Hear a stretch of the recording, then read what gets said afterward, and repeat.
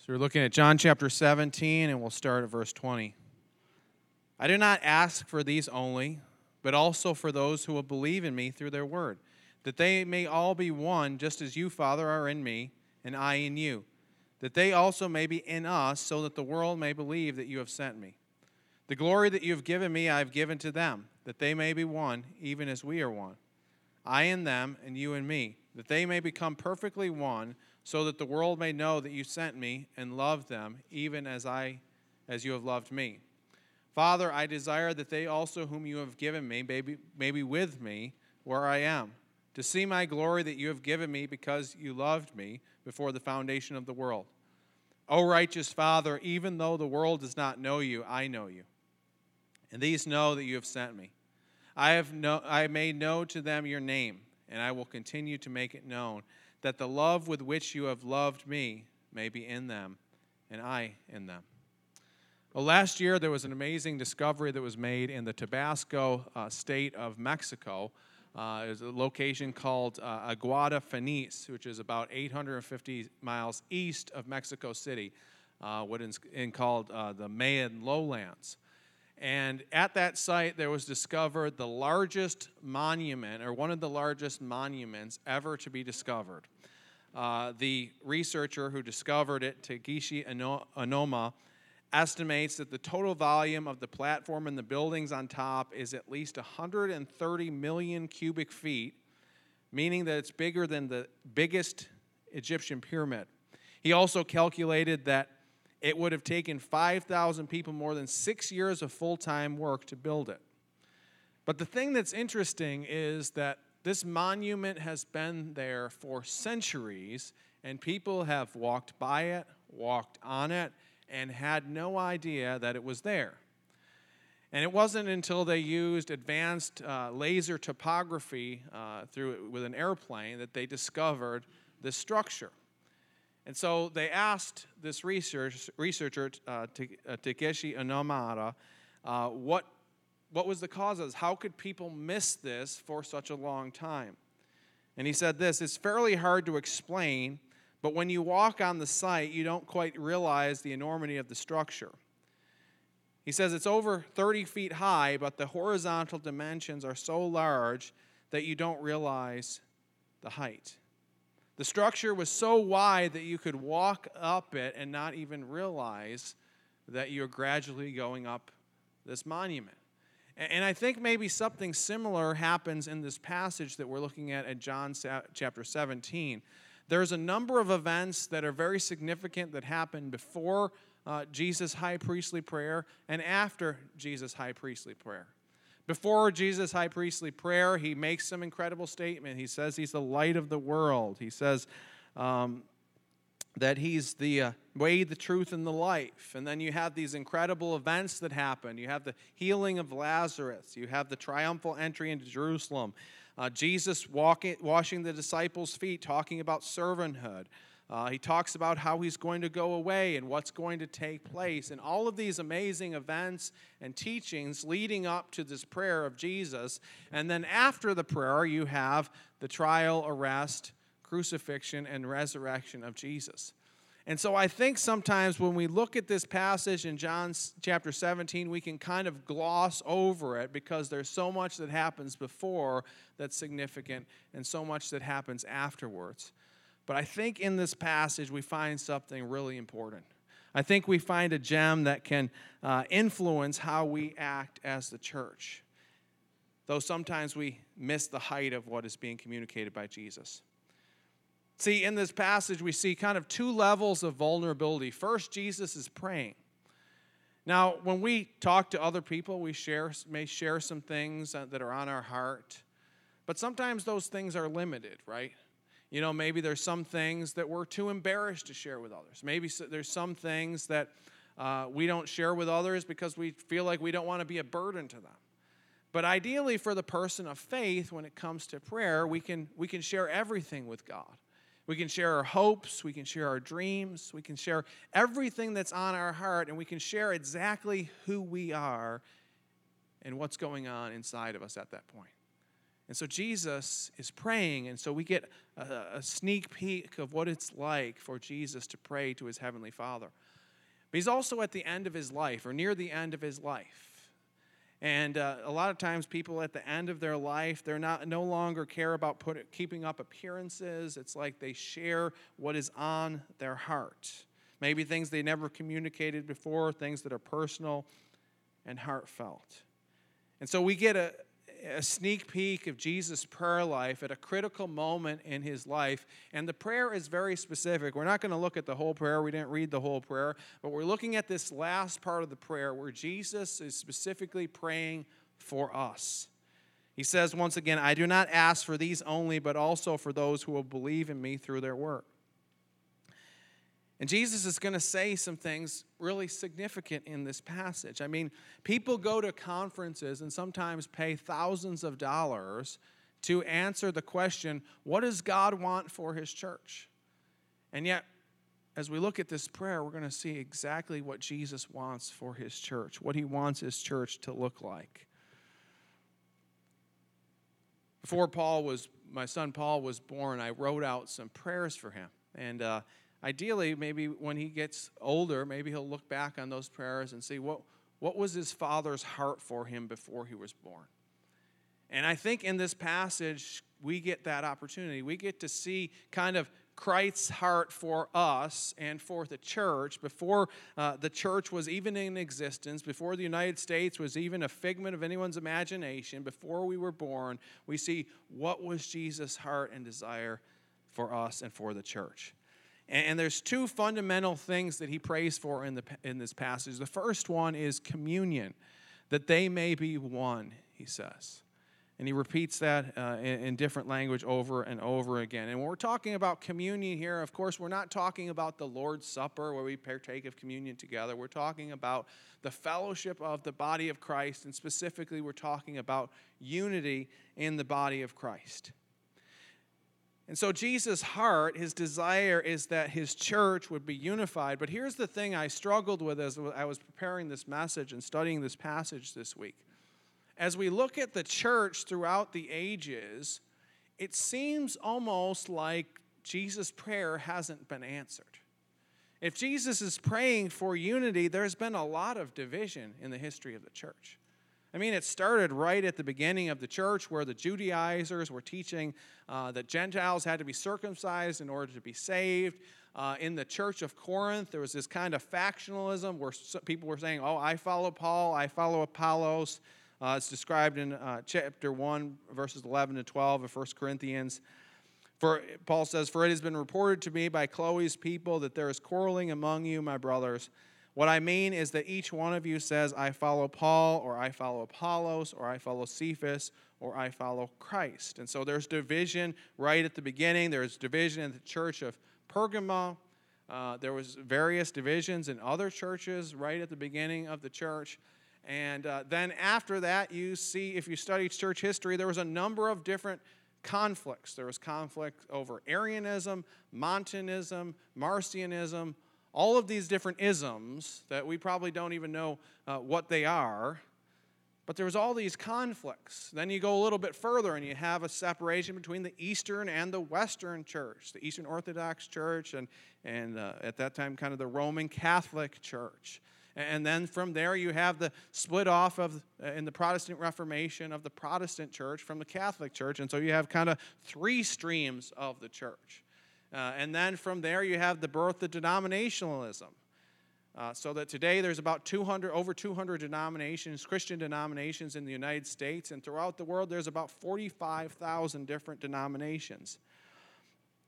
And so divisions have been caused by various different things. They've been caused by money. They've been caused by preferences for how to do church. They've been caused by moral failures, issues of theology, basically any reason under the sun. Today, even, there's conflicts within the church, conflicts over how to handle COVID, how to deal with COVID, conflicts over race, conflicts over moral failures that have happened.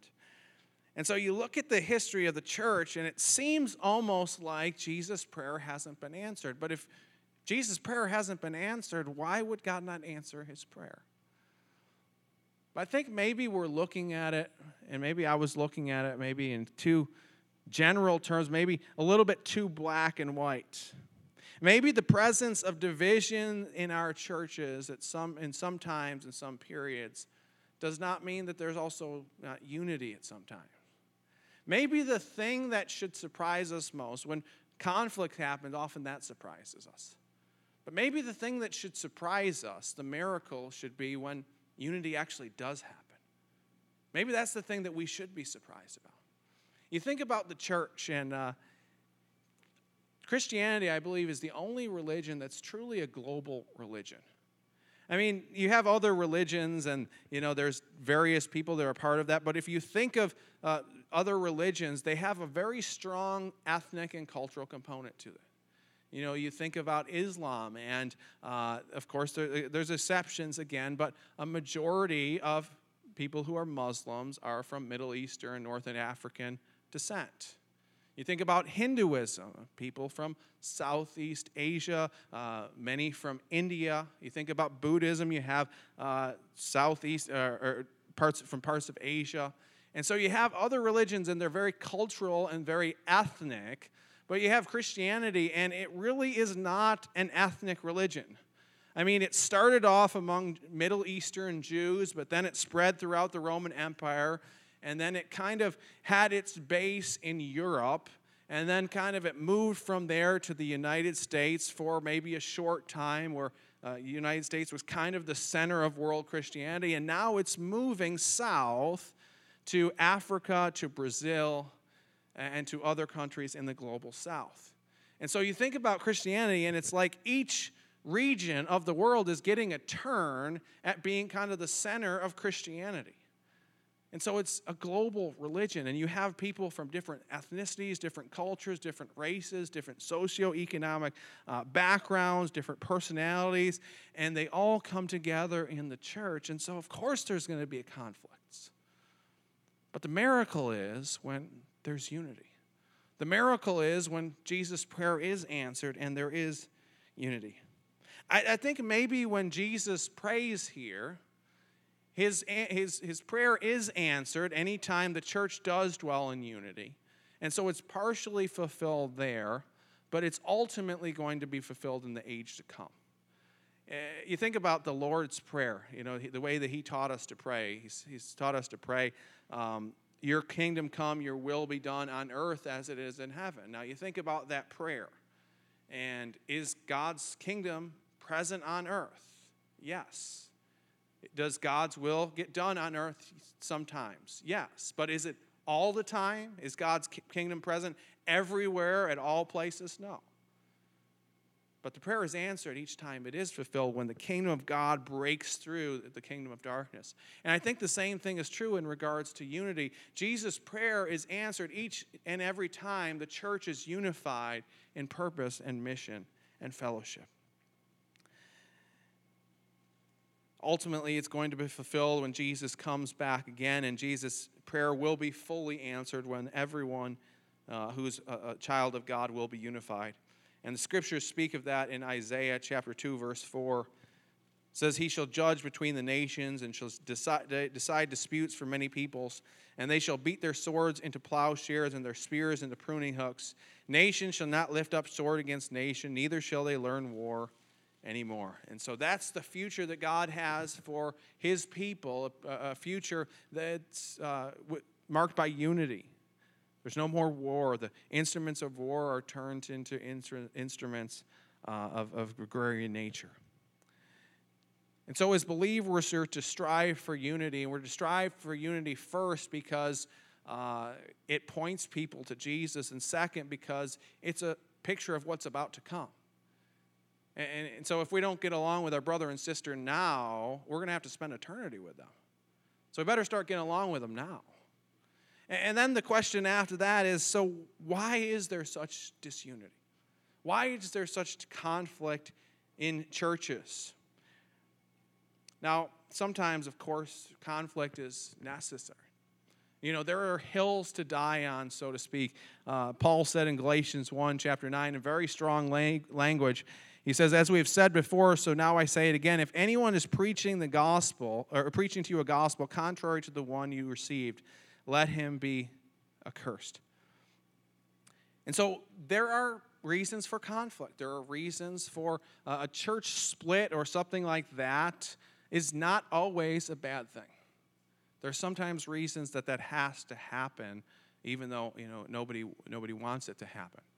However, 90% of the time, it's not over those issues. 90% of the time, it's not over a gospel issue. It's over trivial matters. I was shocked when I became a pastor. Thinking about becoming a pastor, I always expected conflict. I always expected that there would be issues. I expected it to be from the enemy. I expected it to happen in the church. But I thought it was going to be about theological issues. Like, hey, I don't agree with your interpretation of this passage. Or I don't agree with your view of atonement or whatnot. But that almost never happens. That almost never happens. Any conflict that ever occurs, or 90% of any conflicts that ever occur, it's about silly things. I can't, elaborate those things, but if I were to tell you some examples, you'd be like, wait a minute, what? I mean, that's what someone got upset about? Like that's the issue? So why is there such conflict? I think that 90% of the issues are caused by our own pride. And here's the thing, pride often masquerades as godliness. And it can sneak into our hearts and into our relationships without us even knowing it. The great theologian Jonathan Edwards once said this: pride is a person having too high of an opinion of himself. Pride is the first sin that ever entered into the universe and the last sin that's rooted out. Pride is the worst sin. It's the most secret of all sins. There's no other matter in which the heart is more deceitful and unsearchable. Alas, how much pride the best have in their hearts. Pride is God's stubborn enemy. There's no sin so much like the devil as pride. It's a secret and subtle sin and appears in a great many shapes which are undetected and unsuspected. Pride can come into our hearts, come into our churches, and look a lot like godliness or devotion. See, human beings, we have a tendency to use the trappings of religion to boost our own ego, to boost ourselves up rather than to build other people up. Back in the Middle Ages, there were a number of cathedrals that were built, and these cathedrals were beautiful, and you can go and visit some of those throughout Europe today. And what's remarkable about them is that most of them, almost all of them, we don't know who the architect or the builders were. They weren't concerned about that. There was no signature on the cornerstone. There's no records that we have. We don't know who built them or who designed these great sanctuaries because they weren't concerned about that. But oftentimes, our human tendency is to kind of differentiate ourselves from other people to show our superiority. It's like that person is different than me, then I'm better than that person. And we use our differences to demonstrate superiority over other people, and that is not in line with the gospel. It's an affront to the gospel. We get into a conflict with someone else and we separate from them maybe because we know better than them. And I think that's the reason why there are so many denominations. At one time, there was a church that got along, and then somebody came along and said, hey, I think that we should do this. Or I think that we should believe this. And then, the leadership said, no, I think you're wrong. I think we should do it this way. And this person that comes along with this new idea said, hey, who agrees with me? Who agrees with me? And then, get a bunch of people that follow after that person. And then you have two churches that start over one. I think there's three ways that pride shows itself in the church. First is intellectual pride, which says, I know more than you. Then there's moral pride, which says, I do better things than you. And then there's spiritual pride that says, I'm closer to God than you. And if any of these things in our heart are in our heart, then we're headed for conflict. And here's the thing. Maybe you're right about any of those things. Maybe we do know more than other people. Maybe we are more moral than other people. Maybe we are closer to God. Well, that just means that we have a greater opportunity to help others along in their journey of faith. You think about Jesus, the greatest human being ever to live. He was greater than any of us when it comes to his intellect, his morality, his spirituality. And yet, what did Jesus choose to do? He chose to become a servant. In Philippians chapter 2, verses 3 to 8, it says this, "Do nothing from selfish ambition or conceit, but in humility count others more significant than yourselves. Let each of you look not only to his own interests, but also to the interests of others. Have this mind among yourself, which is yours in Christ Jesus, who, though he was in the form of God, did not count equality with God a thing to be grasped, but emptied himself by taking the form of a servant, being born in the likeness of men, and being found in human form. He humbled himself by becoming obedient to the point of death, even death on the cross." Jesus was God. He's the greatest human being to ever live, and he chose to humble himself. We are far from being gods, and yet oftentimes we try to exalt ourselves. If only we would lay down our pride for the sake of others. How much could God use us? How much could God's Spirit flourish through us? And how many people would be pointed to the gospel? One of my favorite movies is the movie Gladiator. And in that movie, if you're not familiar with the story of the movie, Maximus, he serves this great Roman Empire, and that Roman Empire is brutally murdered. And after that, Maximus is sent to exile, basically, and made into a slave. And he kind of works his way up through the ranks, and he's a great warrior, and so he becomes a gladiator. And he defeats some other gladiators in these kind of lower gladiatorial contests. And then he's brought to the Colosseum, and it was this great display where they're just going to have this kind of reenactment of the War of Carthage. And the idea was that these gladiators would be sent into the Colosseum, and they would be weak, and they didn't have many weapons. They would have shields, but they weren't the best shields, swords, but not the best swords, and that's all they had, and they were kind of helpless. So they'd be sent into the middle of the Colosseum, and then the Roman forces would come in and just basically wipe them out. So there's a scene in the movie where Maximus and the other gladiators are sent into the middle of the Colosseum, and everyone is going crazy cheering because they just want to see some blood. They just want to see some death. And Maximus yells to the other gladiators, and he says, "Whatever comes out of that gate, stay together." He says, "Whatever comes out of that gate, stay together." And they huddle up with their shields close to one another. But there's this tendency to run for your life when you're in that situation, to go out on your own. One of them actually runs away from the group, and he's cut down immediately. He says, "Stay together, stay together." Finally, they stay together, and the chariots, the other people had spears. The archers come closer and closer to them, and then just at the right moment, Maximus yells, "Now!" And they take off attack, and they decimate the Roman army. The evil emperor Commodus remarks after this, he says, "My memory of Roman history is rusty, but didn't we beat Carthage the first time?" Maximus says, "Whatever comes out of that gate, stay together." Ladies and gentlemen, there's a lot of things coming out of the gate today. There's a lot of darkness that is before us. And as the church of Jesus Christ, we need to stay together. We cannot afford to go our own way. We cannot afford to walk in darkness. Jesus' desire is that we would be unified. So that's the first thing Jesus prays for, communion, that they may be one. And second thing is union, in order that they may be in us.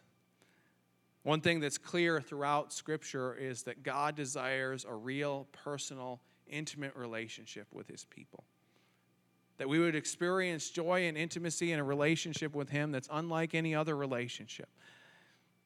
And yet, once again, this has been an area where the church has often failed. The Swiss theologian Philip Schaff puts it this way. He says, American Christianity is more Petrine than Johannine, more like busy Martha than like the pensive Mary sitting at the feet of Jesus. It expands more in breadth than in depth. It is often carried on like a secular business and in a mechanical or utilitarian spirit.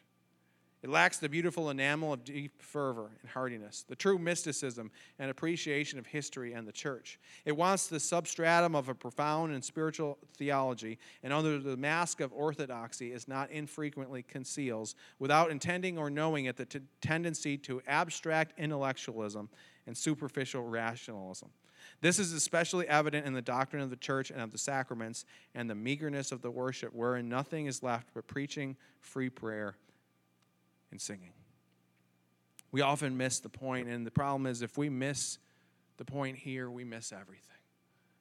If we miss the point of our lives, the point of the church, union with Christ, then we miss everything. If we don't make knowing and loving God the number one priority of our souls, then we've missed the point. We often are doing people.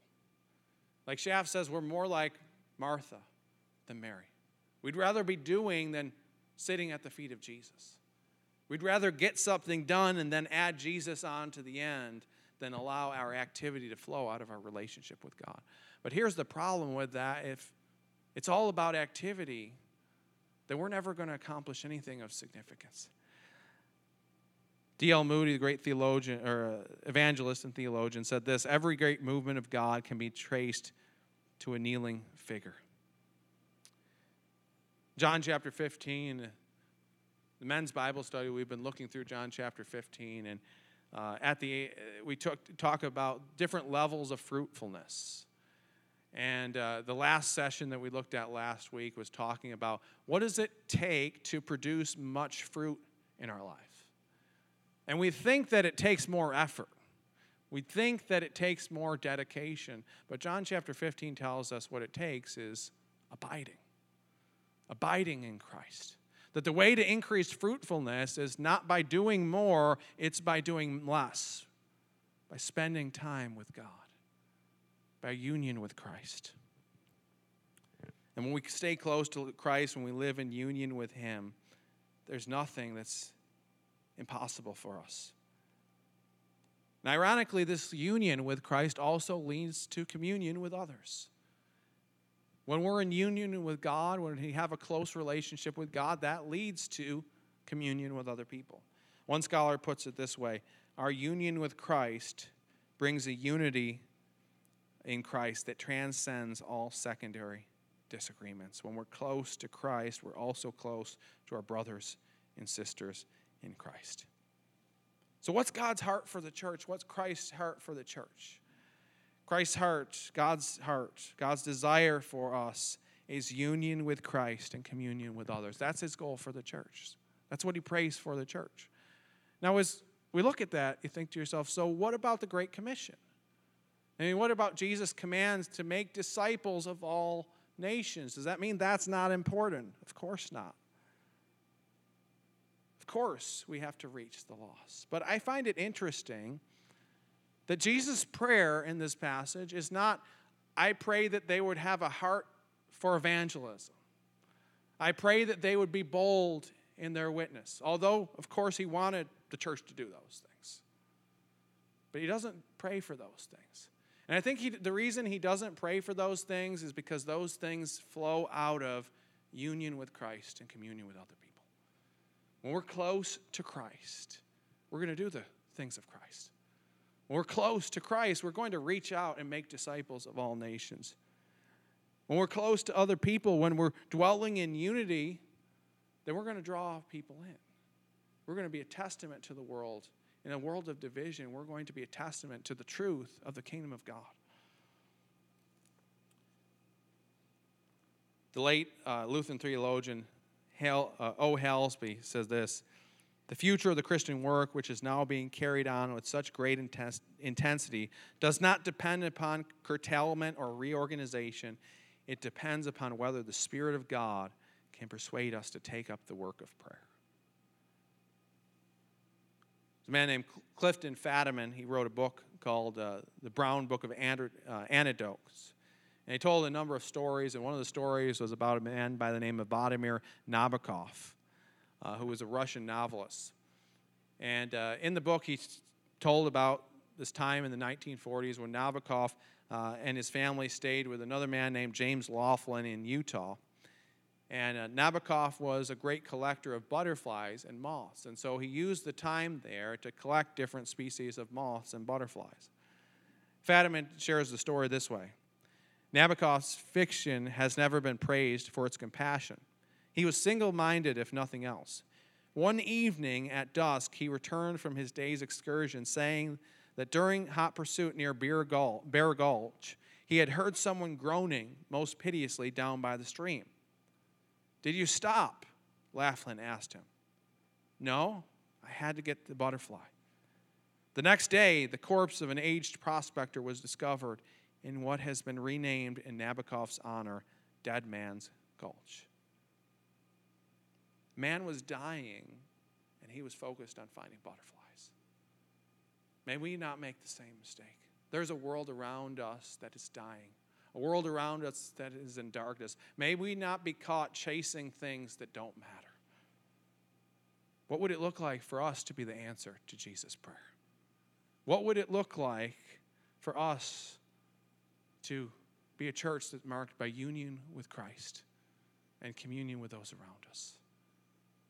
Would you pray with me about what that would look like for our church? How can we be people who are focused on our relationship with Christ and allow that relationship to transform us, to energize us, and to allow us to be a light to the world? Would you pray with me about that? Let's pray. Lord, we thank you for your heart for us. We thank you that you desire a relationship with us. Lord, I pray that we would be a church that's marked by our union with you. I pray that we would be people of prayer, people of purpose, people that make it our life's ambition to know you and to know your power, to know your resurrection. Lord, also I pray for unity. Lord, help us not to get sidetracked by anything that would keep us from the mission that you have for us. Help us to be single-minded in loving you and loving those around us. Help us not to be caught chasing butterflies, chasing things that matter, because we know there's a world that is in so desperate need of your love, in so desperate need of a reflection of your kingdom on the earth. Lord, may we be your answer to prayer. May we be a people marked by union with you and communion with others. In Christ's name I pray. Amen.